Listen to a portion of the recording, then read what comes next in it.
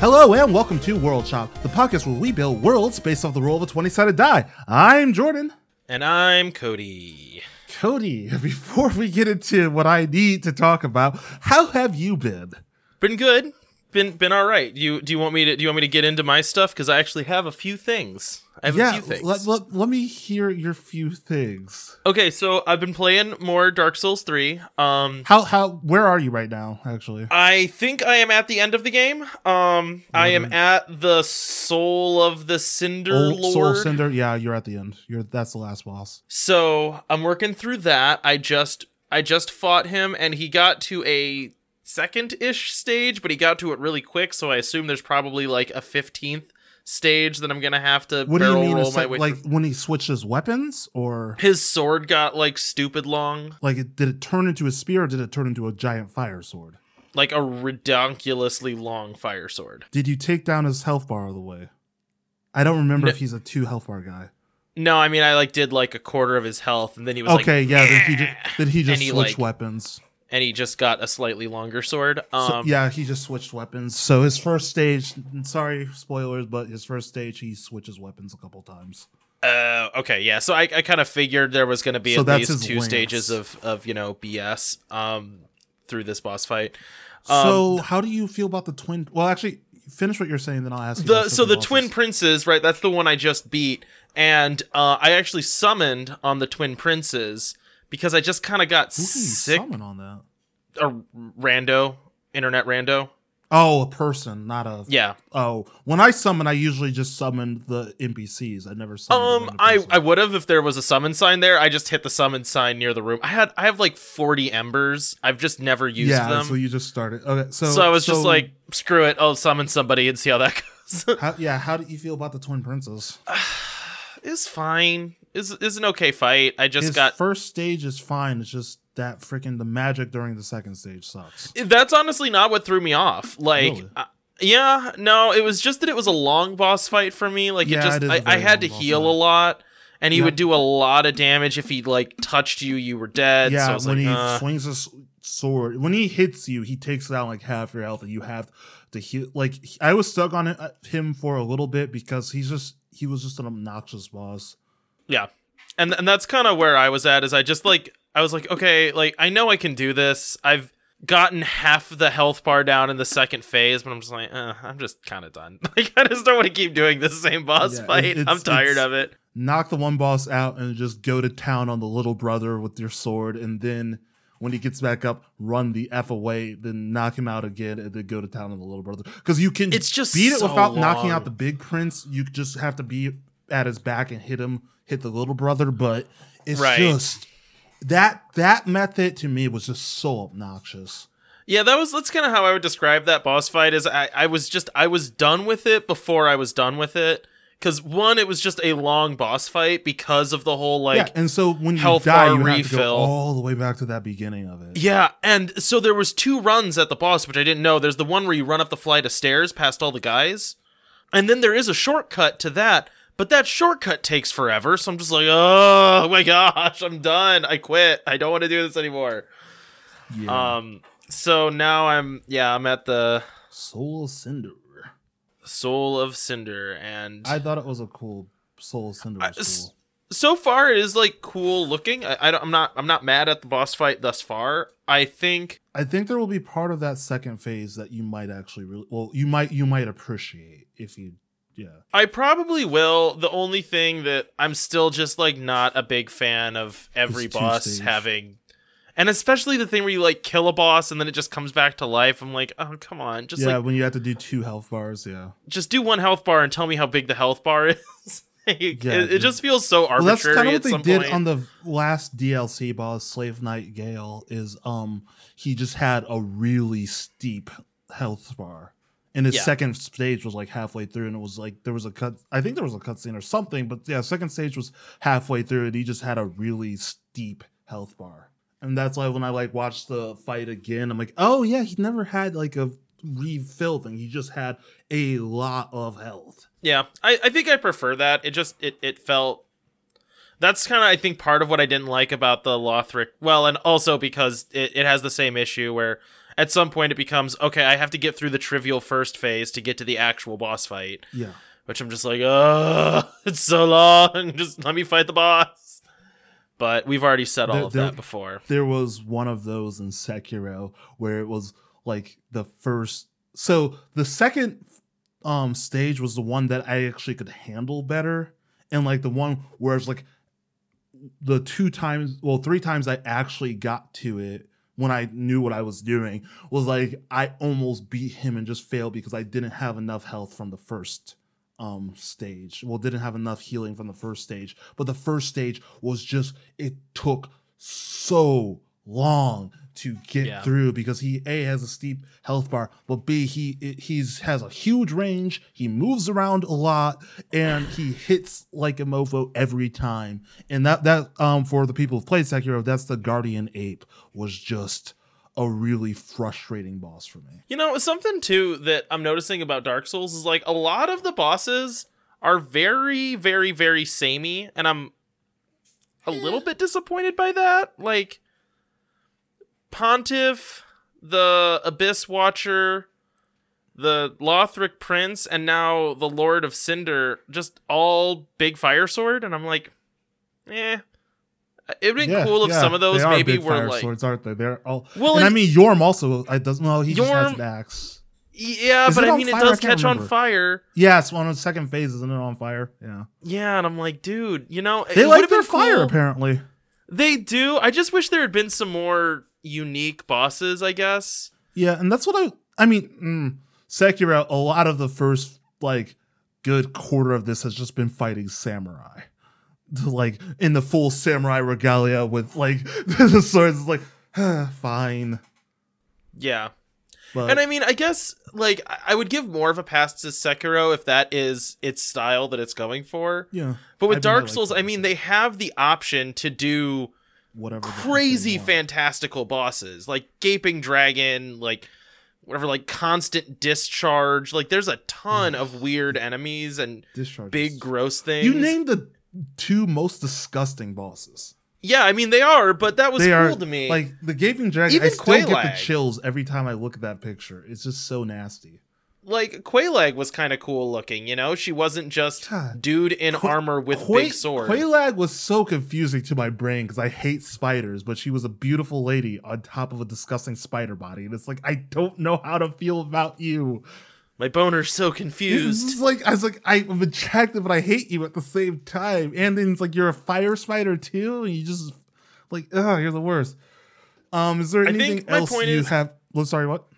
I said I think my point is I'm just tired of fighting guys with swords. Yeah. In Dark Souls. I really like Sekiro. I haven't played it at all this week because work and podcasting and all that other stuff, but I'm excited to play it tomorrow because tomorrow's Friday, and yeah, can't wait. But is there anything else before I go into my rant? Played Dark Souls 1 a little bit recently. It is a more slow and also Dark Souls 3 is smoother. I'll give it that. Yeah. I will say the thing I like most about Sekiro is how smooth it is. Like, your movements are a lot faster. It's sleek. It's smooth.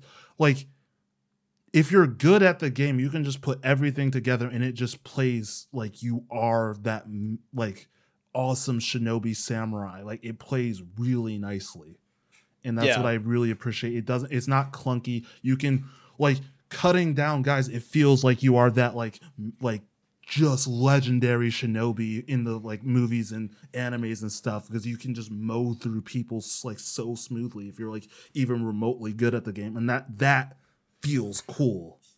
Yeah. But yeah. So as promised, it is April 23rd, and Ghost in the Shell SAC 2045 just came out. I watched like 10 minutes of it. I love Ghost in the Shell. I have the movie. I love Standalone Complex. I have watched through twice. I've watched the compiled movie of Standalone Complex, both seasons of them. I've watched the Standalone Complex movie. I have watched every single Ghost in the Shell property, even the awful Scarlett Johansson movie. And Scarlett Johansson movie, it put me off really bad because it was not good. And then So then they announced new Ghost in the Shell. I'm like, awesome. I'm really excited. New Ghost in the Shell anime. This is going to be so cool. And then they announced that it's CG graphics. They look like PlayStation 3 graphics. It looks like all the characters are plastic. In CG graphics, it is so hard to show expressions. And like a lot of their expressions just look like, and I mean, that was a visual thing people can't see, but just plain face with a slight smile. And it just, like, you can't see the anger. You don't get the extra lines you get in a drawing. You don't even get the extra lines in a normal human face when they frown. And it's so hard for me to like CG graphics like that, cel-shaded video game graphics like that. And the movements, at least in the first like 5 minutes, it got a little bit better, but the movements walking were so very stiff. And like you could see when she moved her arm out, you could see kind of like the frames of it. And it's just like, why couldn't you just have a drawn anime? And the thing, I think the it's kicker, probably hold on, just cheaper. last part. The kicker, the thing that made me so mad, the end credits are drawn anime, not CG graphics. Oh, are they? And that made me so mad because it's like, this looks so much better than everything you just showed me. Why couldn't you just do this? That's funny. That's the opposite of Standalone Complex, right? Yes! The exact Standalone opposite, where the intro and outro were CG graphics and the freaking rest of it was drawn. And they're just like, nope. We're going to have this in the ending, the graphics, the drawings. Like, because I follow the artist who did all of the work for, like, the character design work on Instagram. I love his art. I like the design of it, but the CG graphics just look like plastic action figures. Yeah, And I don't disagree with that. It's hard to get into that. It's hard when I've watched so many hours of this daggone freaking property and then going to see something that just does not even, it's the brand new thing, and it does not live up to, just graphically does not live up to the rest of the anime. And then did you ever see Code Lyoko? Yeah, it's Code Lyoko graphics, actually. Yes. The thing that to me was kind of disappointing, because I could get past the CG graphics. Like, I'm not a purist in that. Like, I've seen anime with a lot of CG and I've been fine with it. Yeah, I haven't. But this didn't look, it looked like they were trying to cut costs, not like they were trying to be creative. That's what I'm thinking, like, cut costs. And I think it might just be quicker to make. I don't know. I cannot tell. But it seems to me, and it makes sense to me, that it will be easier and quicker to do CG graphics than to do the traditional hand graphics. If it's not, they just made a mistake, because it does not look as good. It looks like, what was Code Lyoko, like 2006? It looks like 2006. Well, and Code Lyoko was a show that was coming out, I think, every day on Cartoon Network. Like, they were cranking out Code Lyoko like monsters. So sure, make it cheap, but when it's a Netflix show that has a big following, why would you do it in a crap way? I think I have the picture of, like, the drawn graphics at the end. I just want to show you just how much better this looks than the rest of the freaking show. Like, it looks good. I like the artist. He's good. But it's disappointing because I like Ghost in the Shell so much. It's just so disappointing to go and to see it. Like, when they first showed the trailer for it looked bad. It looked like I keep saying, PlayStation 2, PlayStation 3 graphics, where it's like the background sky is just a stock standard blue. It's like all the movements are very just harsh and like they feel like computer movements. It feels like you're watching a robot move, and haha, yes, she's full cyborg, haha. But it's just, but not everyone is. But and then like Bato looks like someone's dad. And he's wearing a polo shirt, which I thought was really funny. I found it really creepy seeing a guy in like a polo shirt, like just shooting people in trucks. Okay, so you saw the truck scene where the trucks just drive by and they're just shooting machine guns in the air for no reason? Yeah. There was like, that whole first sequence battle was like, there was no reason for it. It was dumb. It was just to show that they could have an exciting anime battle in the first 5 minutes, but it was dumb. But it wasn't. it wasn't a good It battle. wasn't a good battle. Because- The setup was dumb. The rest of the episode was okay. Also, Togusa, they made Togusa have a divorce. The only one I didn't in the even realize freaking that. show who has like some stability. That's like, oh no, we're gonna have to give more drama. He gets a divorce, and it's Yeah, it's weird. I'm going to watch it, and maybe it'll get better. But right now, So I'm what going to I'll be screaming say- about this. Even from the little bit that I've seen so far, I felt like they did a better job of capturing the characters in this than they did in the movie. In the at Scarlett least. Johansson movie? Oh, okay, I Yes. thought you were talking about the original movie. I'm like, you need to shut your mouth. No. Scarlett. Yes, I will agree. I will agree that this is better than the Scarlett Johansson movie, and I hate the graphics. And that tells you how bad that Scarlett Johansson movie was, because I can't stand looking at this thing, and I still like it better than Scarlett Johansson. So something else weird. I'm just like kind of clicking through it right now. The intro CG, which is also CG, It's really, is better. It's really good. And so I was It's excited watching. I was better like, than the oh, show. maybe I've just been watching like the stuff that they pushed out because they like wanted to get the advertising out. And like I watched that and it looked really cool. And then they cut to the regular what you're going to be watching for the rest of the show graphics. I'm like, you Yeah, and it's jerks. not good. It's so hard not just to go on a like swearing tirade about this show. I understand. Did you see the in title credit thing I sent you? I'm just gonna go and find the end title credits Yeah. here because I'm curious. They look good. The end title credits look good. It looks great. That would have been a fantastic style for the show. Yeah, I agree with that. It would have been fantastic. I would love it. And I'm stuck with I just don't get why they have like. There have been things in Ghost in the Shell that have been CG, like the tanks in Arise were CG, and like there have been like little parts of it that were CG. But why do the whole thing in like PlayStation 3 graphics? And then the other thing too that like irked me already a little bit is like, okay, so if you're gonna remake this, there's a very reasonable question, which is why are you making it again? If you're not gonna like update it for like a more modern audience. And so it like, given that, I'm a little bit annoyed that the show starts and everyone's just immediately like, look at how hot the Major is. And I'm like, ah.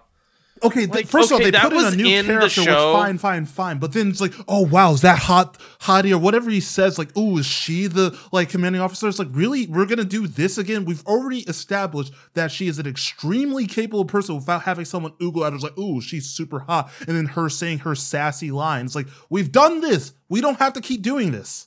I'm so mad. It felt like one, retreading ground, and two, particularly tone deaf. When I'm like, it doesn't need to be that. Like, you She could is just already established as one of like the better female protagonists in an anime, and we're gonna do that hacky thing again as always. it felt like it felt like an annoying line for me when I was just like, oh, they could have talked about anything else in this to establish the Or characters. just have and what do that they character do? have already met the Major. Yeah, like they just didn't need Or to do just that. not It could have have a been new any other character, because dialogue. why are we adding? Where's Borma?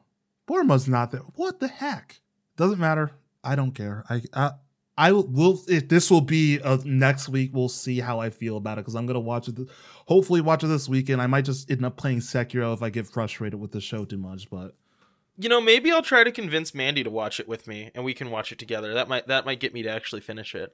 anyways, Cody, I don't need to scream about Ghost in the Shell anymore, because that's gonna come next week and the week after and the week after that. You know Yeah. how I do. I've been screaming about Ghost in the Shell every time there's been a new Ghost in the Shell thing. So Cody, I know, you're just impossible to please. You should just like the ScarJo movie, you know? Get over yourself. It's fine. I said I was gonna be nicer to you, and I'm gonna try. Cody, what was last Look, week? she's Last a week was an perfectly easy capable one. actor. Cody, what was last week? Oh, after the supervillain one. No, That it's was not. 2 weeks. Nope, that was 2 weeks ago. So, hey, at least you got one thing. At least you did like 2 weeks. Why do we have to do this? Like, why can't we just not do this part? Because I never remember what it was. Okay, fine, Cody. It was Steampunk World, where you did romantic steampunk lizard. Right. See, the thing is, every time you go, I did that's right, because it's like right at the tip of your tongue. That's why I like doing it. And I liked mine too, because it was lizardy. It was weird that you did lizards, because you don't do lizards. Yeah, but I had really good reasons for doing lizards. So also, I do want to give a quick shout out, because I told her I would, to Diana, who on our story world actually helped you edit. Okay, and that has been greatly exaggerated. So I'm gonna call Diana out. No, you didn't. Not that much. You barely edited one part. But I do like how she says, like, I'll edit as long as I need. Sorry, I need you to acknowledge and thank me for a heroic amount of effort I am exerting in order to not insert mocking asides about your typos into your story. So she could have messed up your thing, and you would have been reading and be like, gosh, what's this? But she didn't, and I appreciate you, Diana, and you're welcome back on the show. Diana, come at me. We're gonna fight. You want to throw down? Whenever you listen to this in 2 weeks or whatever. In 2 weeks when she finally listens to this and goes, or 3 weeks. It might even be 3 weeks. Oh, Cody, gosh. Yeah, we're gonna get into it. But thank you, Diana, for helping Cody not mess up. Diana, I appreciate a lot of things that you do, but not this one. Suck it, Diana. Eric, you're great. So Cody, what is this week? This week is a show based on humorous television. This is okay. No, you're not doing this. It is sitcom world. Okay, so here's the text I get from Cody. Is Supernatural a sitcom? No, I Cody. find it funny. It is not specifically a comedy. Two brothers in a car taking a road trip. It is not a comedy. It's a sitcom. It is not. Here, we're gonna look up what it is listed at. It's listed as horror. Yeah, but it's a horror sitcom. It is not a sitcom. It is not a comedy, okay, Cody. It is a drama. It is a supernatural drama. Yeah, but what about all the other ones? It's about the 2005 American drama series. It's a sitcom. Okay, well, I laugh at it. Then you said Sabrina, which I know you were talking about the new Sabrina, which is also a supernatural drama series. Then you asked about Riverdale, which is a teen drama series. And then, what was the other one you asked about? The Order. The Order, which I haven't watched, but I also know is a supernatural drama series. Yeah, but The Order's actually hilarious. There is a difference between something that you find funny and something that was made specifically to be funny. Sitcoms are like How I Met Your Mother, Family Matters, Modern Family, like Friends, sitcoms, situational comedies, specifically a comedy show. You're watching dramas and laughing at how stupid they are. Yeah, I think my favorite sitcom's probably Sabrina, although The Order's pretty good. Sabrina the Teenage Witch was a sitcom. Yeah, that's not the one. I know that's not. That's what when like Diana asked about that in the thing. I'm like, no, I know he's not talking about the Teenage Witch. You're not fooling anybody. They're just Cody. Why can't? Also, I think if this does not end up being a situational comedy, that's a red card, buddy, or something that could be considered a specifically situational comedy. I mean, there is a situation, and they're supposed to be comedies, so you know. Okay. You choose how. I'm going to call it a yellow card and give you disadvantage on next week's roll. What does a red card even do? I don't remember what I said. I'll have to go back and ask. But anyways, Cody, roll for initiative. Ooh, you might be going first. I'd be okay with going go first. But what do you roll? Or are you pulling it up on the computer? I had it open on my computer and then it ran away and I was confused. I rolled a 12. I rolled a 13.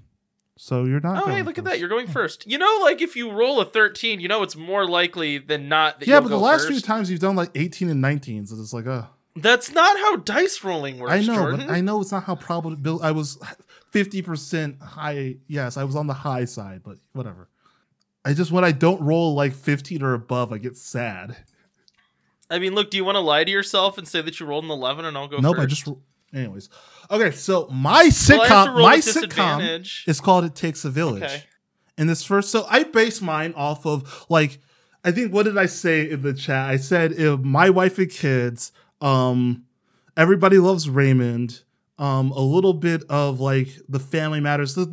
I did a family sitcom, like the kind of stuff you'll see, like the Goldbergs and stuff you'll see based off of a family, and like the whole thing is how they drive each other insane, but yet they love each other at the end of the day, like a Home Improvements type thing. So, see, I actually know what a sitcom is. Just wanna further dig that in. I said I'd be nice to you. Dang it. Yeah, you did. Okay, you're a liar. Also, I think mine's a sitcom. What do you say? I said also I think my world's a sitcom. I thought you said Hidden Figures is a sitcom. I'm like, no, it's not. What? How do you hear that? I don't know. I was about to say, it's like you watched that movie and thought it was a comedy? Holy crap, you racist. Yeah, no, it was hilarious. I just laughed the whole time. It's a good movie, though. It's a really good movie. Even seen Anyways, this first part comes from Jerome Anderson. Man, this is a very loose episode today. Okay, so this comes from Jerome Anderson. I jawed awake to a loud banging and clashing. It is 7 a.m, and yet some big commotion is going on next door. My wife stirs slightly and says, "Honey, can you go see what's going on?" So I rush outside to see what is happening, and it's my older brother Dion in his driveway banging and clanking on some old-timey motorcycle he probably bought the day before. Dion, do you have to be doing that right now? Well, actually, I don't have to be doing this at all. He chuckles and pauses for a second like he's waiting for some big laugh break, but I don't give him the satisfaction. I never thought I'd find myself here. I was one who always wanted to get as far away from the rest of the family as humanly possible. You see, my older brother Dion was always the family's golden child. Everything he did turned to gold. He ended up moving away for college, which made life easier for me in high school, because I didn't have to live in his shadow. But then he became Duke University's star basketball player, and then eventually went to play for the Charlotte Hornets. The guy was a legend on the court. And even though I went off, got a high-paying job, married and had 2 kids, Dion still shined as the family's favorite. This was made worse by Dion's golden heart. Instead of spending all of his money on a big house, women, and tons of things he didn't need, Dion bought out an entire neighborhood so that the family could all move to one place. With the family in one spot, they could all support each other and grow close together. It was my parents' and grandparents' dream that the whole family could all be together. Dion's Cove is what he was calling it. A small upper-class neighborhood in the suburbs of Charlotte, North Carolina. Dion lives in the center of the main cul-de-sac, taking his position as king of the court. Mom and dad live 2 houses down from him. Grandparents live across the street. The aunts and uncles and all of their wild kids and families live on the main street, all within walking distance. They get up to some shenanigans weekly, but, of course, even with all the pressure from mom and dad, I wanted nothing to do with this, so I did not move into Dion's Cove initially. Me and my wife Denise decided to continue living in our small home in Ohio with our 2 kids, Marcus and Aaliyah. With Aaliyah getting to the age where she is looking to colleges and Marcus just entering high school, we were stretched a bit thin. Me focusing on my engineering career and Denise on her teaching. Then, matters got a bit more hectic when we found out Denise was pregnant with an oopsie baby. We didn't know what to do or how we would support 2 teens and a new baby with our hectic work schedules. That's when Dion offered up a home in his neighborhood, said we didn't have to do all of this on our own. With the rest of the family around, the kids would always have that support, and we wouldn't have to worry about bills and all of that with him around. Reluctantly, I accepted and moved in. You know what they say when raising a kid, it takes a village. Didn't really know what I was getting myself into. Dion's little village was a nice suburban area not too far from a mall where the kids could hang out, the amusement park, and Catawba River for activities, and there was a great high school nearby for the kids. It seemed absolutely perfect for those aspects, but then the house. I ended up right between Mom's house and Dion's house, right between the golden child and the queen of the family. My family is stuck between Dion's constant antics and Mom's constant unwanted advice. It seems like every week there is a new issue with the family that gets solved throughout the week. Some of this feels manufactured just to cause laughs, like the time when Dion took Aaliyah out to get a tattoo without my permission, And when mom decided to get a substitute job at the school Denise teaches at, so she could spy on Denise. But overall, things are going well with the family. We are raising the new baby Jamal, and without my family, it will be impossible. It really does take a village. And that's my first part. I mean, that's a solid Family sitcom. So part of it is actually based off of like a true story that I heard. There was once a camp counselor that I knew whose I think cousin or someone was I forget what team he played for, but was a famous basketball player, and he like bought out a neighborhood for that family that they lived in that neighborhood. So I kind of based it off that idea because I actually really like that idea. It's like this pretty much just everybody loves Raymond, but like more of an extreme. Right, but worse. The whole family. That is funny though. Like I kind of like the that feels like a hallmark of sitcoms, which is like not fantastical, but like a little bit crazy. You know, like who knows a person that's like, I'm gonna buy all neighborhood and everyone's got to live here. Like what? You just know how thrilled my parents would and grandparents would be if we all lived close together. Just how thrilled. Well, yeah. You know, I'm saying that, but like a lot of my dad's family lived like basically on the same street, so I mean, it happened. I guess that like was my real life. That happens. Now, granted, it wasn't like someone bought all the houses and then gave them to people. It was just people happened to stick around. Like I know a bunch of people who we gotta keep going, but I know a bunch of people who live here whose whole family, like grandparents, aunts, uncles, everybody is in this area. It's like, bro, I would not be able to live like that. Well, you could. It would just turn into a sitcom. Yeah. Anyways, Cody, let's hear your drama. It's not a drama. It's a situational comedy. It's something that I would find funny. Okay, Cody. So, you know, I've said this before and I feel like you think that I'm lying, but I'm really not. I like it sounds pretentious to say that I discovery write, Cody. But I don't have like a fully planned out thing when I start writing. Episode where we talked about the difference of writing styles. I start writing and then sometimes it turns into something else. But anyways, crisp autumn air blows through a perfect town in the 1950s. Loud music blasts from rumbling hot rods. Old folks scowl at these kids and their new rock and roll music. A lone man in a long coat stands up and limps away from a table outside. Oh, God, that's funny. Sorry, God. Yeah, but just, you know, picture it as being funny, and then it is funny. If you think it's funny, it's funny. Right? Like, you know, Twin Peaks was kind of funny if you look at it from the right perspective. Anyways, I like, no one can see the absolutely disdainful hand gesture you just made. Continue, peasant. All right. Limps away from a table outside a diner, also grimacing due to the music.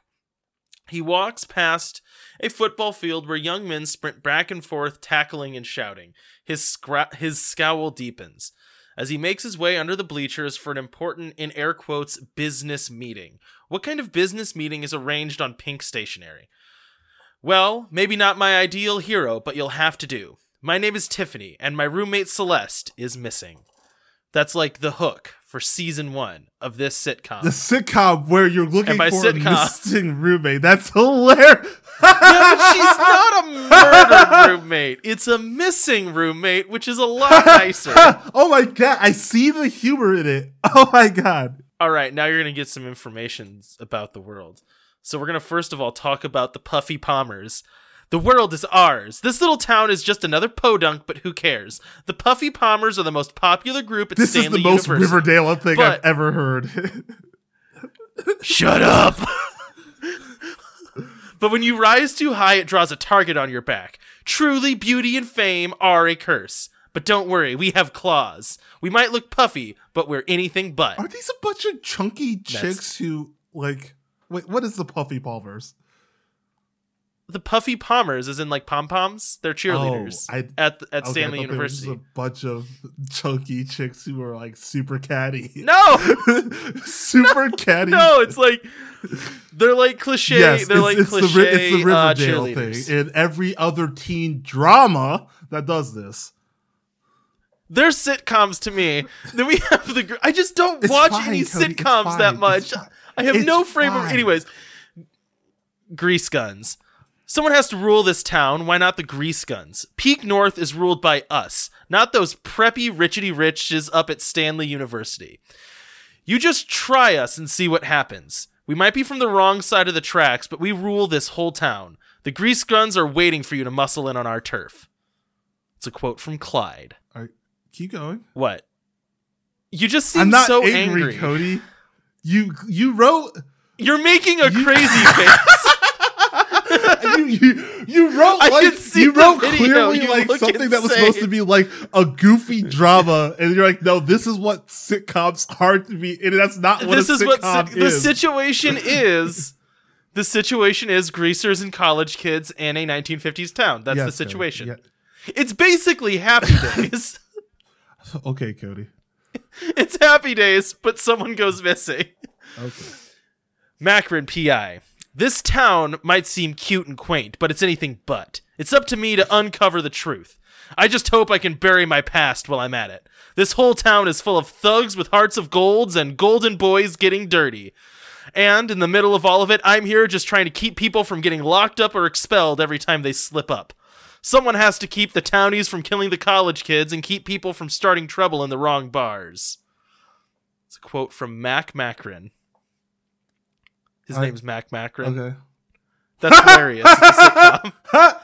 And our final group are the Lettermen. We're the real champs. Everyone else might think they matter, but we're the real town heroes. Without us winning Saturday football, this town would have nothing to cheer for. We're the kings, and if you cross us, doesn't matter where you hide, we'll find you and make you pay. So, have you actually watched Riverdale? Jordan, of course I've watched Riverdale. I haven't watched all of it because, oh my gosh, it's like 50 seasons long. 4 or 5 seasons, and it falls off. Like I have only watched like too many here and there, but oh my god, this is exactly This is the feel that I get looking at that show. Shut up. It's different than Riverdale. It's set in the 50s. When is Riverdale even set? It's set in modern times. It's set in the 50s. No, but there is a difference. All right. So the town is called. Peak North, right? And there is a university that's also there. So then the conflict on the surface is between, like, there are townies that are kind of like greasers, 50 style gangsters, and, you know, richety rich college kids. That's like the main possibility for drama and conflict. But drama and conflict, the surface. Continue. Well, you have to have something. Cody. It can't just be about the kitten. Anyways, the town is very idyllic and beautiful. It seems like there's always a beautiful fall breeze, tumbling brown leaves around everything. But underneath, there's kind of like a, not a seedy underbelly, but a scary underbelly. Nothing is explicitly magical, but this is a town full of secret cults and organizations and a lot of history. So as there is this surface level, like, conflict that happens, underneath of it all, there's this underlying theme of, like, the occult and secret organizations that are trying to run the town. Woo, and that's the geography. Yeah, this episode's hard to do. Like, I did the layout of a neighborhood. Yeah, you get a yellow card because this is not a world based on a sitcom. It's just a sitcom. No, which is it's not sitcom what we were supposed world, to do. and you'll see where I get in a sitcom world. I even say the word sitcom world at the end of my thing. You'll see what I'm doing. I like my weird setup. There's a twist. There's always a twist. Okay, and it's not existential dread I feel for like once. it's gonna get convoluted. I don't believe it's you, not but we'll keep existential going. dread. I promise. Is it just regular dread? Okay, so with every sitcom comes that weird, less funny spinoff. Different World wasn't less funny, but yeah, like a Different World, like Grownish, like there's always a less funny spinoff. So I now present you It Takes a Village, The College Years. And this is coming from Aaliyah Anderson. Look, I love my family to death. They mean everything to me, but I just had to get out of there. Living in a neighborhood with your entire family is an absolutely insane idea. Where do you go to get away from it all? But it was even worse at home. Mom and Dad expected so much of me. Dad wanted me to be an engineer like him, and Mom wanted me to be some sort of lawyer or doctor or whatever. I'm not about either of those paths. I wanted to live more in nature. When I told my dad I wanted to find myself, he said, "Girl, you better go look in a mirror." But it's not like that. I've always loved I love that line, by the way. I've always loved the national parks, so I wanted to become a park ranger. So mad at you. So I decided to go off to Sanderson College, a small private school most people haven't heard of. But it is close to the Kalahari National Park, which isn't a real place, so that's a plus.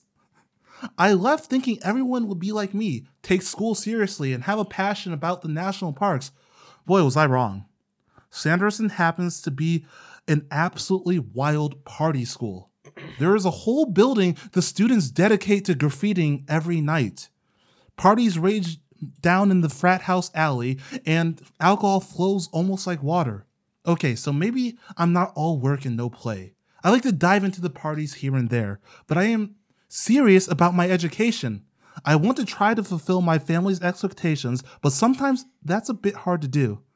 My friends Michael and Dee Dee are always getting up to antics and trying to get me to go to the biggest parties or try the new fad that is all the rage. Of course, it isn't just me out here all the time. My dad makes an appearance during family week or pretty much whenever he can because to him, I'm still just his little girl. Between trying to prove to my family I'm still taking school seriously despite some low grades and keeping my friends out of trouble, I have a pretty interesting life. But I can't help but feel like someone is watching all of this for some entertainment purposes. Oh well, it's not like these events are manufactured for laughs or anything. So I kind of wanted to do like a Fresh Prince type deal, or like the sitcoms, because you have like a different world where Denise from Cosby Show goes off to college. You have like those sitcoms where it is like a college student, like in the antics they get up to, and it's always Well, right, yeah, and I mean, there's always like sitcom spinoffs, like Frasier, and like it's all of that. So I kind of wanted to do that side of it. So that's my second part, and I watched a lot of sitcoms growing up. Okay, see, I didn't really. I watched some, but not a lot. And so, anyways, these are the TV shows that I watch. All right, so for section 2, I wanted to really delve into the backstory of the flora and fauna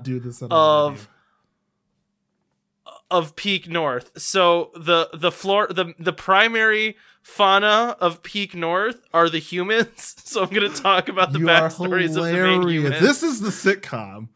All right, so we're going to start with Tiffany. Tiffany isn't she? Well, kind of. That's gonna cut, but anyway. Depends on how you define the term. So Tiffany is a junior at Stanley University, and on the surface, she's like pristine 50s perfection, right? She always dresses in like half a cheerleader uniform. Yes. She always looks perfect. She's like above Cheryl everyone else. She's very yes, a lot like Cheryl from Riverdale. Shut up, Jordan. But she has a secret. Like Cheryl from Riverdale. This is different than that. Anyways. She actually comes from a very poor family. So in her home, little small 50s town, her family is extremely poor and would have been like basically the equivalent of a greaser, right? Like her brother would have definitely been a greaser. But when she got accepted to college, nothing. Huh? Okay, don't quote The Outsiders. Why is that the book that we all had to read? I didn't have to read it. My mom made me read it. I didn't have to read it for school or anything. My mom's like, "I love this book. Read it." I'm like, "Okay." That's weird. We're a weird family. Well, no, it's like my parents had books that they liked. It just wasn't The Outsiders, because to me, that is an academic. How many times I've watched The Outsiders movie? Why? If I watched it once, like, and then I was like, "Yep." Times. Enough of that. I've seen it so many times. I just really love a movie about tough guys crying. That's 100% what it is. I've seen it so many times. Yeah. Let me. Anyways, we don't have to get into The Outsiders. No, it's okay. So when she was accepted into college, she received a bunch of money from a wealthy, mysterious benefactor who she doesn't know, and this has allowed her to pretend like she's very wealthy when she went to college. She's able to reinvent herself into this character of a very wealthy person, which is who she wants to be. I get it. You don't get it yet. There's a story that's unfolding here. Very, very comedic. Back at home, though, she would be tough as nails and could boss anyone around. So this means that in this new town, she, one, is able to present herself as very affluent, but two, if she ever has to mess with greasers, she's able to be commanding. All right, then we got Mark Macarin, PI. He's a World War II vet in his 30s. He was wounded, but no one knows how. What? This is a real laugh this time. Why is that funny? You thought this was part of a sitcom. Was a wounded war vet. I mean, like, okay, but that's like not an unarchetypical character for the time period of the 50s. Yes, keep going. Yes. I find wounded war vets hilarious. He's not like, okay, anyways. I lost my leg in the war. He didn't lose his leg, he has a limp. I've seen the bombs drop. I've watched him. Every night I wake up shaking, wondering when I'm next. He has a dark and mysterious... It was hell. War was hell. He has a dark and mysterious past that he doesn't talk about. So he was wounded, but he doesn't, like, tell anyone how. He's generally like a guy that can hold his own in a fight, and he always carries a sap, which I don't know if you know what that is.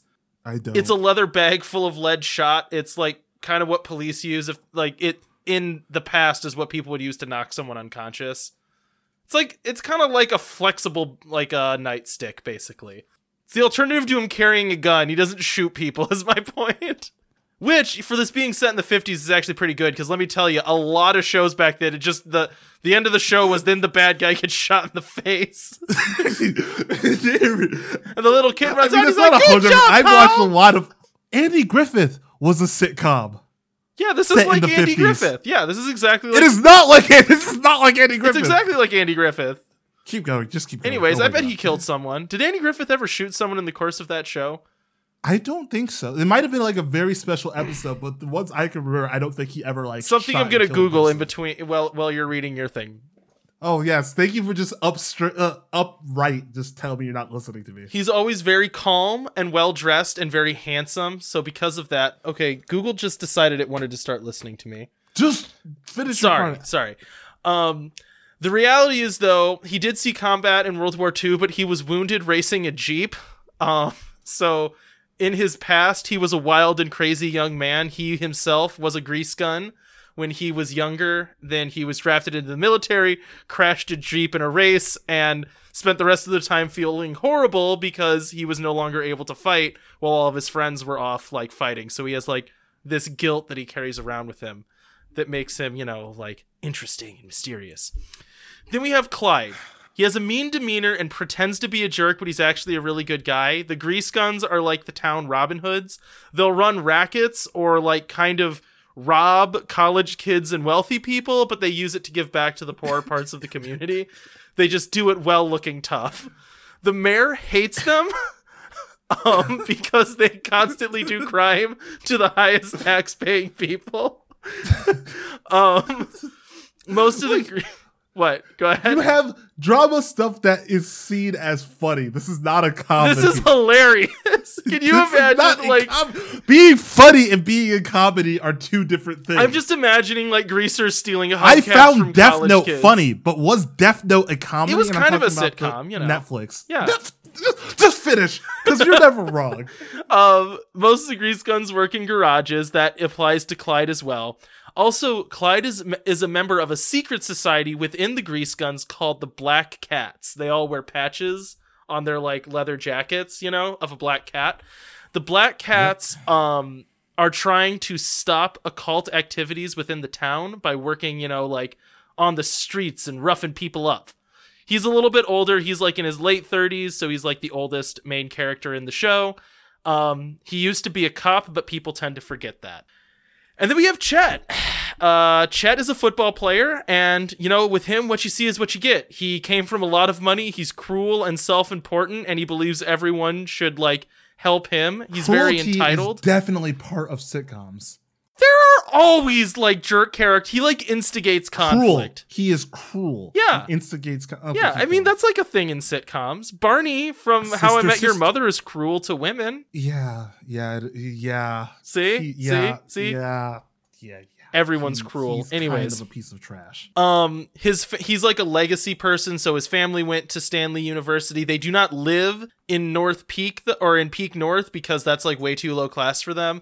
He's been good at everything his whole life and is definitely the type of person that's like, I'm going to be a senator someday. You seem so upset. I'm not upset. I really am not upset. Keep going. The last main character that's kind of like, again, an antagonist is the mayor. The mayor's very corrupt and just wants the town to get like bigger and more wealthy. So he's constantly like supporting interests of just wealth and also seems to like have some other influences pushing him in a negative direction. But we'll get into that in season 1, which I'll talk about, next section. Smart guy, sister, like anything on the Disney Channel. All sitcoms. I have never Brooklyn seen Smart Nine-Nine. Brooklyn Nine-Nine has murder all the time. Sitcom. There's also like, okay, yeah, but you know what? No, this is just as much a sitcom as Brooklyn Nine-Nine. Cody, okay, I'm gonna say you are wrong. Yours is not a comedy. Yours is written as a drama. You just think that passes as a comedy. It makes me laugh. It does not. It makes you laugh, but doesn't mean it's specifically. Anyways. So my next part comes from Mothership XL896H27KL, home of the Florps, led by King Florpius, the universe dominator. We are the Florps. We come from planet Florpin III in the Unilox galaxy. Our planet had become overpopulated and overpolluted. The scientists said that the only way we could continue on is if we found a new home. Our people, being strong and the highest intelligence in the universe, quickly conquered many planets with advanced science.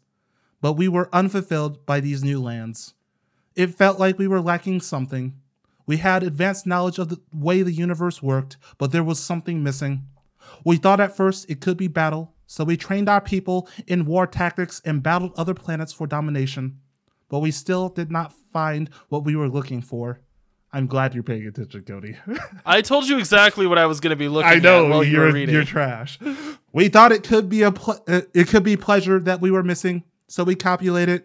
We found chemicals that would let our minds hallucinate. We did things that would make us feel good. Why did I have to start paying attention? I wanted to tell that joke.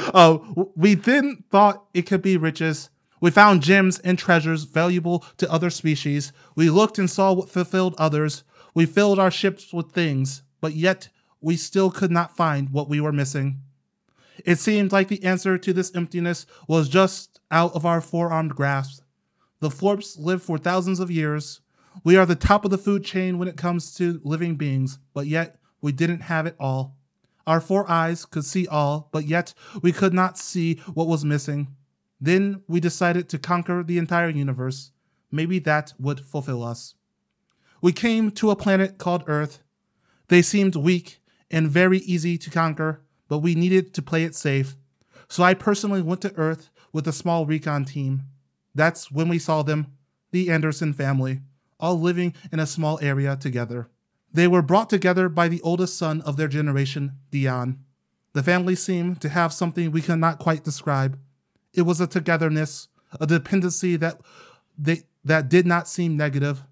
They did things for each other without asking for anything in return. Though they would get angry, they would not battle or disembowel each other, but instead talk it out. And also, they were just so funny. That gave me a feeling I did not know was possible. From my belly came a deep noise that sounded like this. Gah-ha-ha-ha-ha-ha-ha. On Earth, they call this laughter. We decided that the rest of the Florps needed to witness this family's day-to-day life. From them, we would gain what they had, a togetherness, a family. And that is my third part, society history. I'm disgusted by you for so many reasons. Just because I have a great twist that wasn't necessarily existential dread. It wasn't necessarily existential dread. It just, if anyone ever finds out about it, it will be, but that's cool. I like your coked out alien world. What are sitcoms? The result of coked out alien orgies. That's what. Also, guess what? Guess who was also a World War II veteran and also in a sitcom? Andy Griffith. Yeah. Was he in World War II? Yes. That's yeah, but yours is okay, Cody. Listen to me. Yours is not a sitcom. I don't see how it's not, given everything about Andy Griffith. It's all the same themes. First of all, yours is clearly based off Riverdale and the other ones that are hour-long dramas. That sitcoms are usually 30 minutes long, mind you. Also, they are based every episode around a comedic situation where the characters have to solve their way through it, and it's supposed to be for the main purpose of causing laughter and comedy. Yours is for the main purpose of having this weird drama play out. Yours is a drama. It is not a comedy. And despite you constantly trying to tell me I am wrong, no, Cody, I am not going to stand out on this one. Yours is a drama. I mean, you can say that. It's just, it's the thing it is, Cody. Stop talking. Just do your part. Can I tell you about season 1? Yes, you can. All right, season 1 starts. We already know how. Tiffany's roommate goes missing, and she hires a detective Macra to find her. A very Andy Griffith type character. I hate you. Just keep going. The show's very episodic, however. There is like an overarching, season 1 plot, but for the most part, each episode's very like self-contained. Most of them are Macron uncovering clues that lead him closer and closer to the truth about the missing roommate. However, there are smaller incidences that come up. Most of these are the result of Chet trying to antagonize the Grease Guns into causing trouble so he can get them in trouble. That, or the mayor and the police force trying to rough up Grease Guns for all the like shenanigans they're up to. And all the while, Macron is in the middle of it, just like kind of trying to keep the peace and keep people from getting like too at each other's throats. By the end of the season, Chet is kicked off the football team for starting too many fights and because the town now hates him. Hilarious! Okay, I actually think that is kind of funny, a little bit. Anyways, you know, like how there's always that character that just ends up like swinging too much, and then by the end of it, everyone's just like, gosh, we really kind of hate this guy. That's Chet in this show. He just constantly keeps going to like local bars and like getting in fights and trying to get people in trouble, and then being like, why doesn't anyone show up to my football games anymore?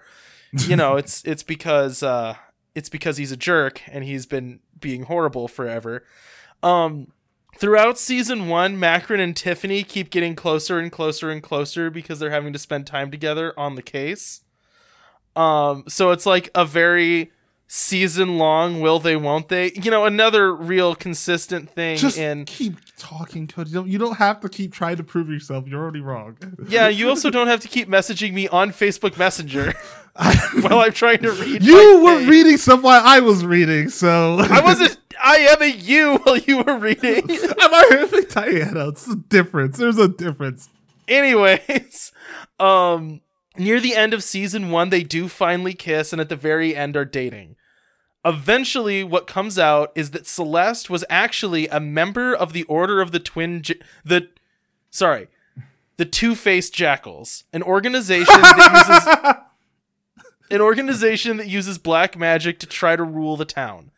What they had been doing was using Celeste as a way to control Tiffany, as a way to like groom her to take power in the town later. Oh my god! And her grades started to slip, so Celeste went missing, so she would get straight A's for that semester.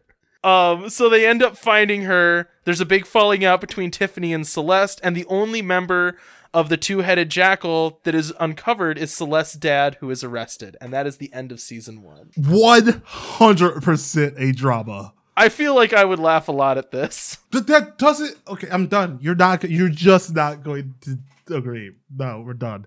So, by Society Current. So the Florps monitor Earth, broadcasting the lives of this family, the Andersons, across their ships. This broadcast is done in the style of a TV show, with an intro and an outro, a style learned from, of course, monitoring Earth.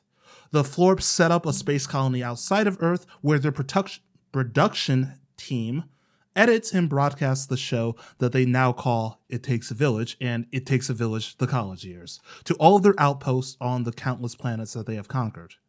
The Florps used to be a conquering race, but they found what they were missing: laughter, love, and community. The show has slowly begun teaching the Florps what it means to care about each other. Rather than being a nebulous race of war aliens, they are beginning to find a community with each other. All of their social learning is based off the lessons taught through the shows. Of course, being the all-powerful race that they are, the Florp Kings sometimes has the production team manufacture some of the incidents that happen to see how the family reacts. But still, on Earth, the Anderson family stays close.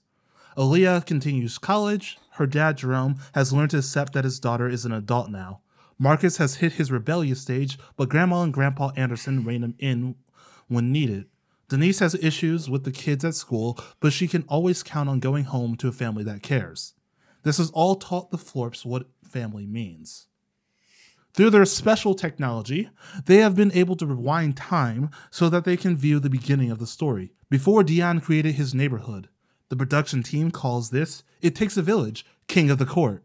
It follows Dion and his brother, Jerome, growing up and how they both went down their separate paths. It's chocked full of humor, and on all of the Florps watching devices once a Florpian week, every week. But the Florps don't just want to stop at following one family. They have been looking for other families or other situations that will make great situational comedies, unlike a weird cult.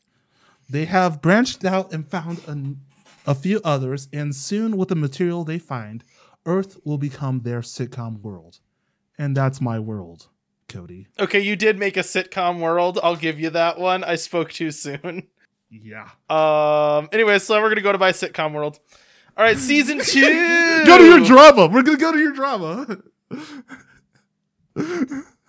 It's a sit dramedy, I think is what it is. Yes, it is a sit drama. It is a sit drama. It's a situational drama comedy. That's not the best way to be fun. You did not make this to be funny. You made this in situations that you think are funny, but not situations that are actually funny. A cult is not funny. I could mute you, and your voice would still record, and everything would be fine. Just finish your darn world. Okay, so season 2, everything falls apart.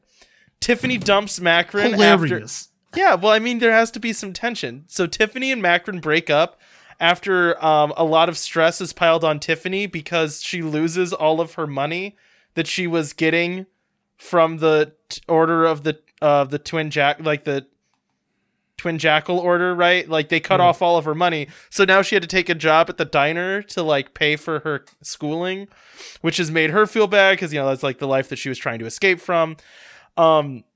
Celeste is trying to make Tiffany to believe that she and her should still be friends, even though she was like placed as being her friend to like subtly control her life.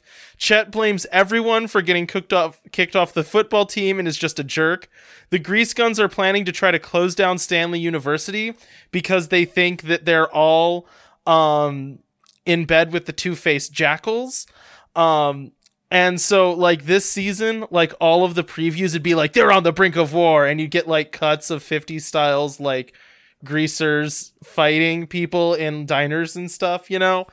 All, like, swing punch noises. I love that idea. Anyways, so, throughout the course of the show, it's revealed to the audience, but not the characters, that the mayor is also a member of the Two-Faced Jackal. I call that, like, 3 different names. I do that to keep their enemies guessing. But that's not yet known to the characters. Also, at this point, Macron kind of becomes a little bit more of a jerk. He stops breaking up fights and creating peace in the town and has become fully obsessed with the Two-Faced Jackals and trying to discover secrets about them. So he kind of goes down. He starts drinking more and kind of goes down like a dark path. No, he doesn't start drinking more. He just joins back up with the Grease Guns so he can join the Black Cats and use them as like... This is 100% from Riverdale. Shh, it's not Riverdale. It's different. Oh my god! These are the shows that I watch. So that's I know, all Cody, I have to draw from. I'm gonna give you a hard time because you just didn't follow the prompt, but I followed the prompt a little bit. I mean, it's close. You made a TV show. Anyways, yes.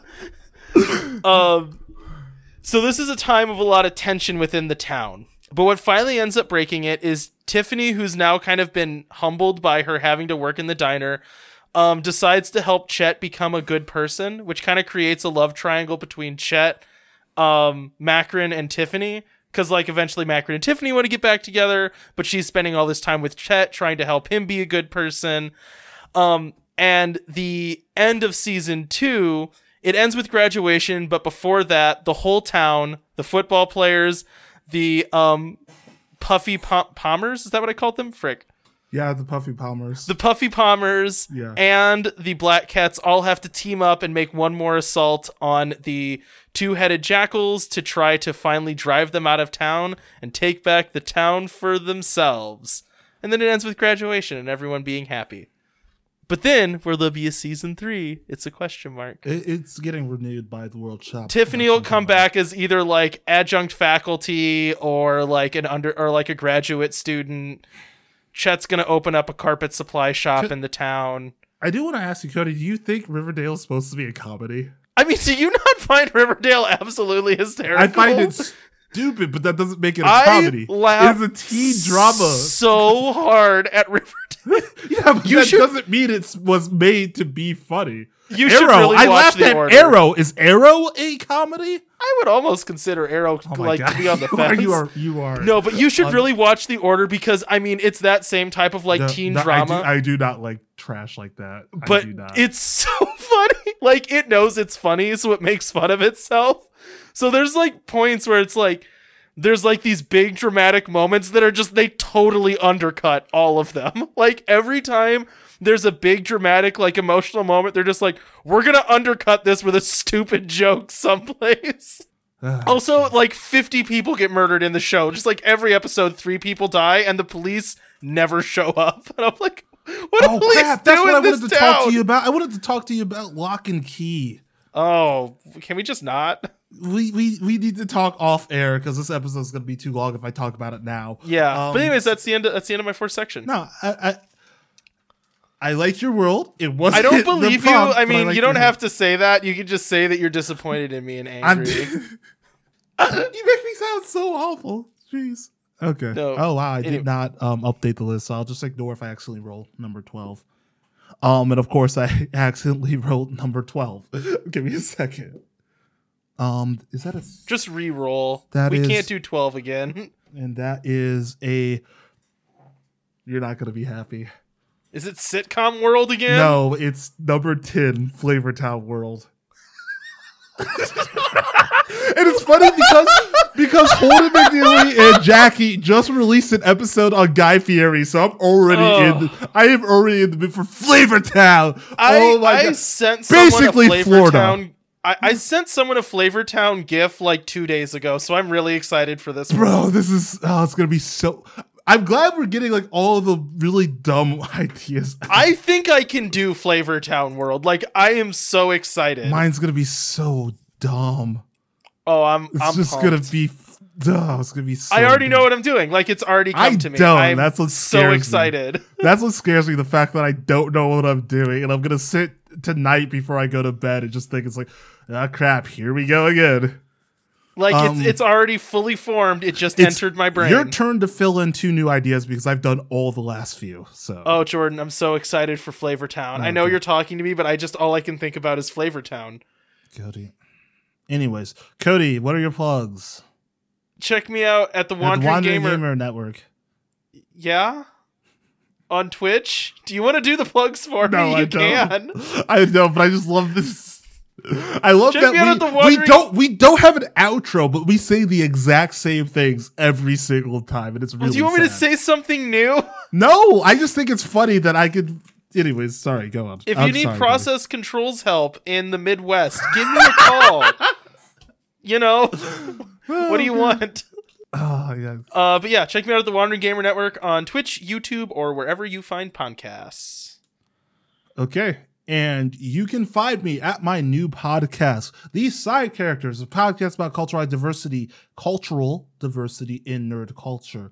Every week we take a different topic, such as gatekeeping or representation or gaming, and we just kind of talk about it and talk about the good and bad, the like where it's come from, where it is, and we have a lot of fun somehow on some really depressing topics like gatekeeping, but check it out. It's so far got a lot of good feedback. I will tell you that the editing gets better. Episode 3 has some of the worst editing I have ever done, and I apologize. But it gets better, and it's just a lot of fun, and it's been months in the making. Like, I think I started planning it around this time last year. So it's finally out. Please give it a listen. I'll post the link in the description, and yeah, it's a labor of love. Anyways, and you can also check me out at something I guess 00 at twitch.tv, where I stream sometimes. And that's all we got for this week. We'll catch y'all on the flip side. Bye. But Cody, bye. Sorry, I didn't realize you were ready for me.